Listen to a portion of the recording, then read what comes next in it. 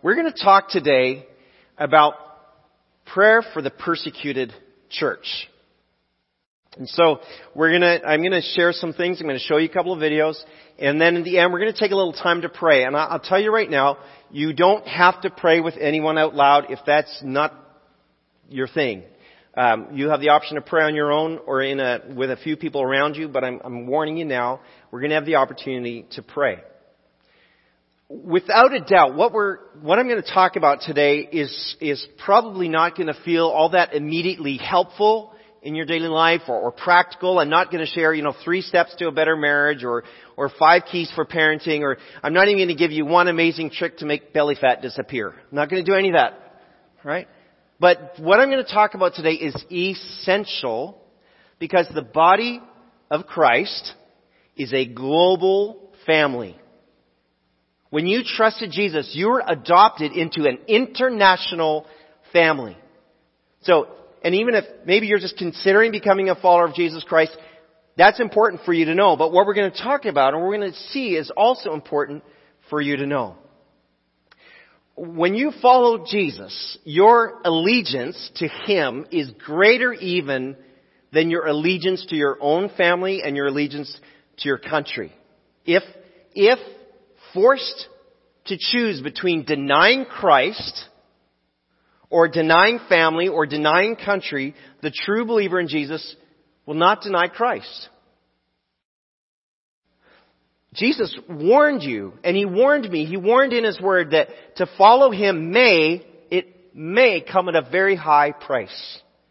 In His most famous teaching, what we call the Sermon on the Mount, Jesus said this. He said, God blesses you when people mock you and persecute you and lie about you and say all sorts of evil things against you because you're my followers. Be happy about it. Be very glad, for a great reward awaits you in heaven. And remember, the ancient prophets were persecuted in the same way. If you read through Revelation, you can see that those who were slaughtered for their faith are dressed in white robes. They have a kind of special place. We're not to be surprised by Christian persecution. We ought to be surprised when we're not persecuted, to be honest. Our freedom and our comfort in the U.S., in North America, has been an amazing, amazing blessing in so many ways. I'm so thankful. I really am. But honestly, it's also partly why the church is kind of anemic. Think about it this way. We have nonstop access to Christian books and TV and radio and websites and podcasts and Bible studies. And yet, most of us, me included, still struggle to share our faith or to live our Christian life, out loud. Why is that? Why? Could it be we just have it too easy? Could that be part of the problem? We're talking about Christian persecution. Well, what is that? Just a couple thoughts from the Voice of the Martyrs website. They say that according to the Pew Research Center, about 73% of the world's population lives in areas with severe religious restrictions. Now think about that. 3/4 of the world's population does not have the freedom that we have right now in this moment. Now, it's better and worse in various pockets, but even according to the U.S. State Department, Christians in more than 60 countries face persecution from their governments or neighbors simply because of their belief in Jesus Christ. Christian persecution is what we would say any hostility experienced from the world as a result of one's identification as a Christian. This includes everything from verbal harassment and hostility to family rejection, beatings, torture, confinement, isolation, harassment, rape, imprisonment, slavery, discrimination in education, employment, even death. That's what it means for many people, potentially for 3/4. A few stats there on the screen for you to look at. Again, it's not always the case. Even in restricted countries. Sometimes it's minor harassment. Other times it's the extremism of ISIS or Boko Haram. But not every Christian suffers and not all are rejected. I get that. And in many of these places the church grows. But it's still not easy and it's still restricted.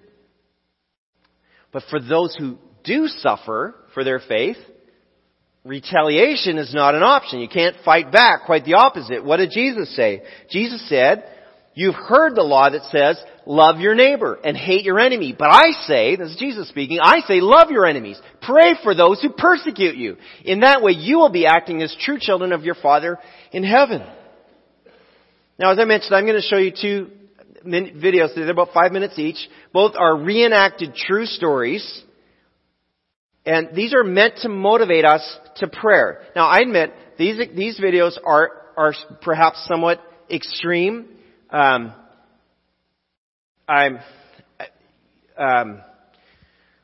Maybe a PG-12 or 11 warning might be appropriate.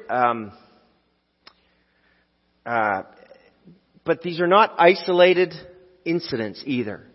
The point of these videos is not, now hear me carefully, the point of what I'm going to show you is not meant to turn your heart against the persecutors. What did we just read? Jesus said, love your enemies and pray for those who persecute you.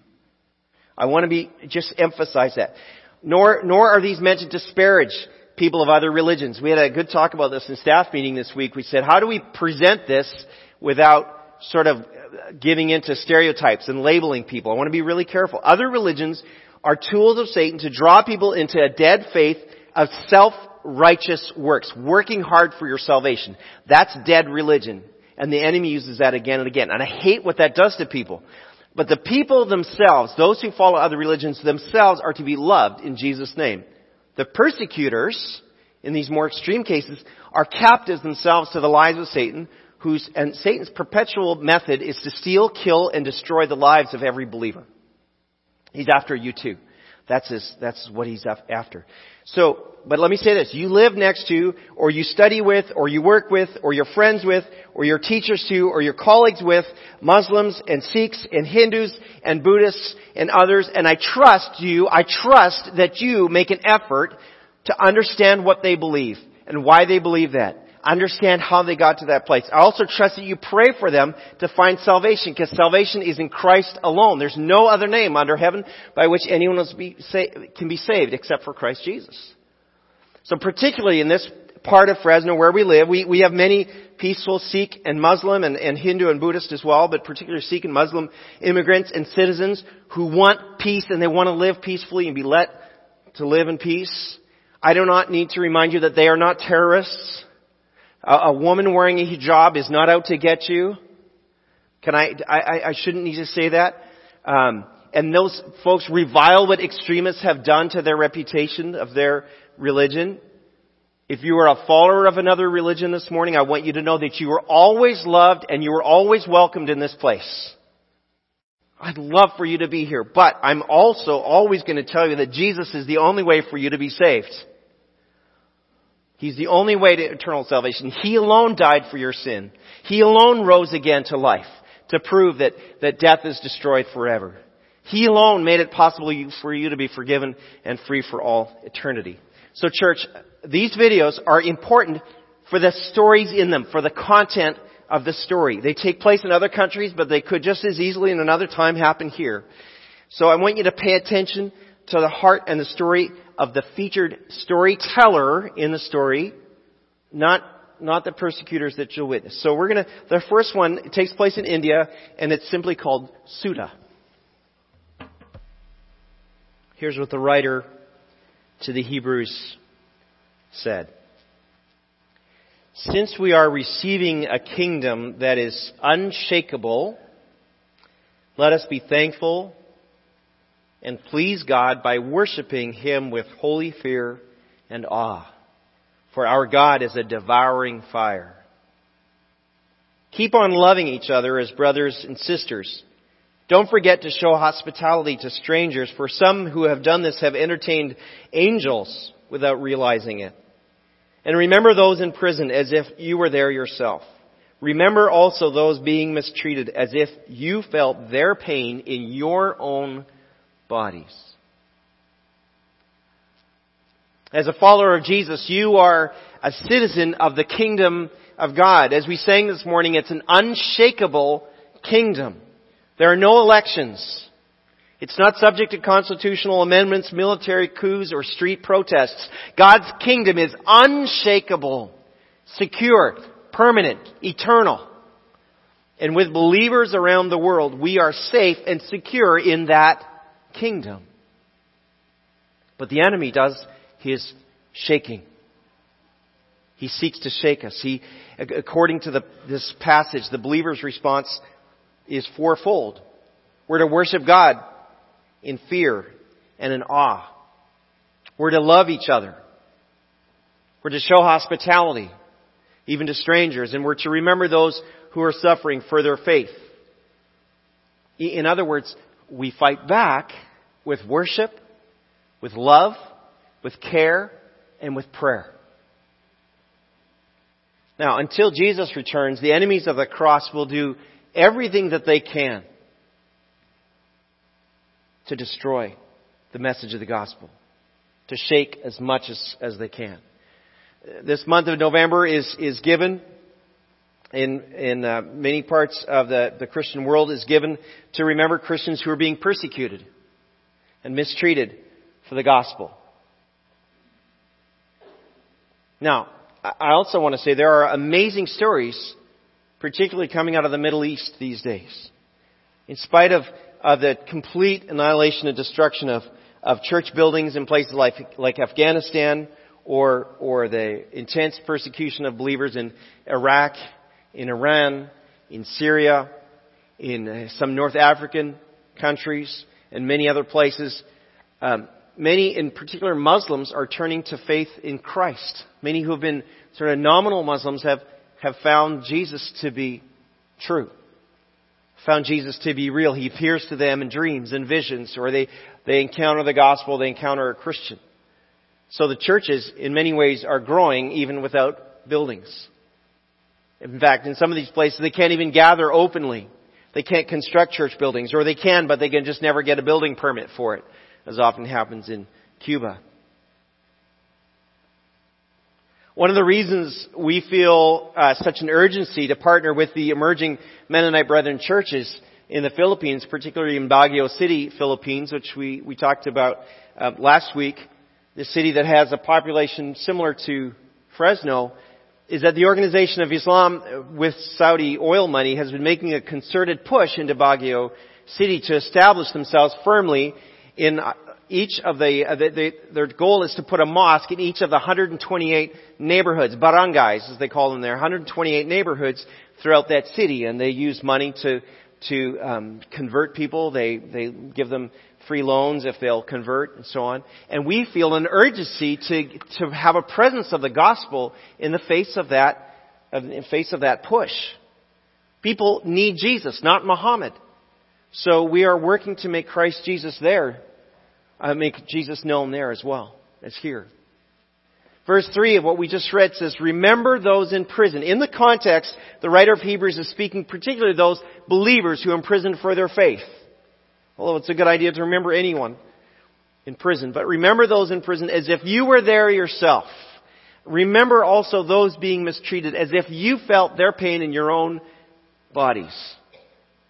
What a concept. What a thought to try to feel that pain.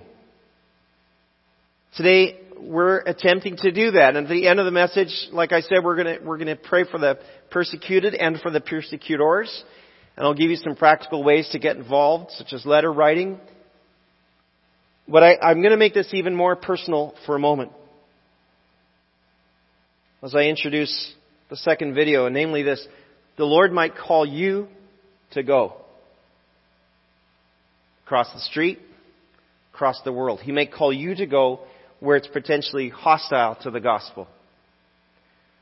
It might be something like, John Raymond, you're sitting here, I think about your work with Hope Now for Youth, and along with Roger Manazian, to go to the hostile world of the gang world, to bring the gospel to these guys, who, when they experienced the love of Jesus, responded. You might be called to, as an example, I'll call her Miss Sarah, someone from our church who's preparing to serve the Lord in Central Asia with our denominational mission, MB mission. Now at this time, Turkey is a relatively safe country with good opportunities for careful evangelism, but believers have lost their lives in Turkey as well. They've been slaughtered there as well. I've told you about my parents a number of times who in their retirement took many trips to closed countries, including Iran, bringing in forbidden Bibles and other resources to Christians. Maybe less risky in the sense that they probably wouldn't be imprisoned, but still sacrificial. Finally, if you're not a believer in Jesus yet, or maybe you're struggling in your faith, I want you to just really listen closely to this story of Hannah Lee and see what great faith looks like. If you're not a follower of Jesus, part of the problem is you probably haven't seen anybody who's just really living it for Jesus. I want you to watch this. This woman she's ordinary. She's South African. She's a doctor. And she with her family listened to God's call in their life to witness and make disciples in a restricted country. They knew the risks. But their love for God and their love for the Afghan people compelled them to go. They were there for 12 years in relatively good conditions until something very drastic happened. So as you watch this, I want you to watch with a love and a compassion for both the people of the story, but even for the persecutors. This is called Hannah Lee. Well, we are privileged to be part of the global body of Christ. And if you're a believer in Jesus, Jesus by His Holy Spirit lives in you. And God by His great wisdom has us partner with Him by praying, and He uses our prayers, and they really do make a difference. So this morning we're going to pray. The first prayer point we have here this morning is to pray for believers in restricted areas. So we're going to pray that they are protected as they gather, that they are actually able to gather. We're going to pray that they have access to God's Word, His life-giving Word, the Bible, and we're going to pray that all their needs will be provided for. So right now, we'll go straight into prayer. I encourage you to just turn around to 2 or 3 others around you, join in a group, and for 1 to 2 minutes we will pray. You can also pray on your own, so we'll go ahead and pray at this time. We are also going to pray this morning for those who are persecutors. Jesus said, love your enemies and pray for those that persecute you. So we want to pray that the gospel would be irresistible to people that are persecuting others. We want to pray that their hearts would be softened. And we know this happens as they witness the reaction of those that they're persecuting. We also want to pray that persecutors will encounter Jesus in whatever way Jesus wants to make that happen, whether through dreams, visions, or even through Christian media, which is happening all around the Middle East and Asia as well. So let's pray for those who are persecutors this morning. Again, go directly into prayer with your group or on your own. Finally, we want to pray this morning for those who are imprisoned or are in hiding. We want to pray that their witness would be strong in every circumstance that they face. We want to ask that the Lord would give them favor with the authorities, that the authorities would even come to know Jesus, that they could be freed. And finally, pray for their children, their spouses, their family, that all their needs will be met. We know the writer of Hebrews says that we need to think about those in harm's way as if we were there ourselves. We're all connected as the global body of Christ. So let's go ahead and go into prayer once again for those who are imprisoned. Would you join me as I close in prayer? Father, we just thank you that your kingdom is unshakable. Jesus, we thank you that you will inherit the nations, that all nations will come to faith in you, Lord, that people from every nation will be represented in eternity. And Lord, we pray for those of our brothers and sisters in Christ in challenging areas, both here and beyond, that you would empower them, that you would be with them. We also pray for their persecutors, Lord, that they would come to know you, Lord, that opposition is nothing to you, Lord. You can bring anyone to faith in you. We pray that you would accomplish this in Jesus' name. Amen. Church, you have a choice. You can walk out of here really discouraged, really depressed, or you can walk out of here excited about the power of the gospel to change lives. You can walk out of here excited that there's believers who have found this to be so true they would give everything and anything to follow Jesus.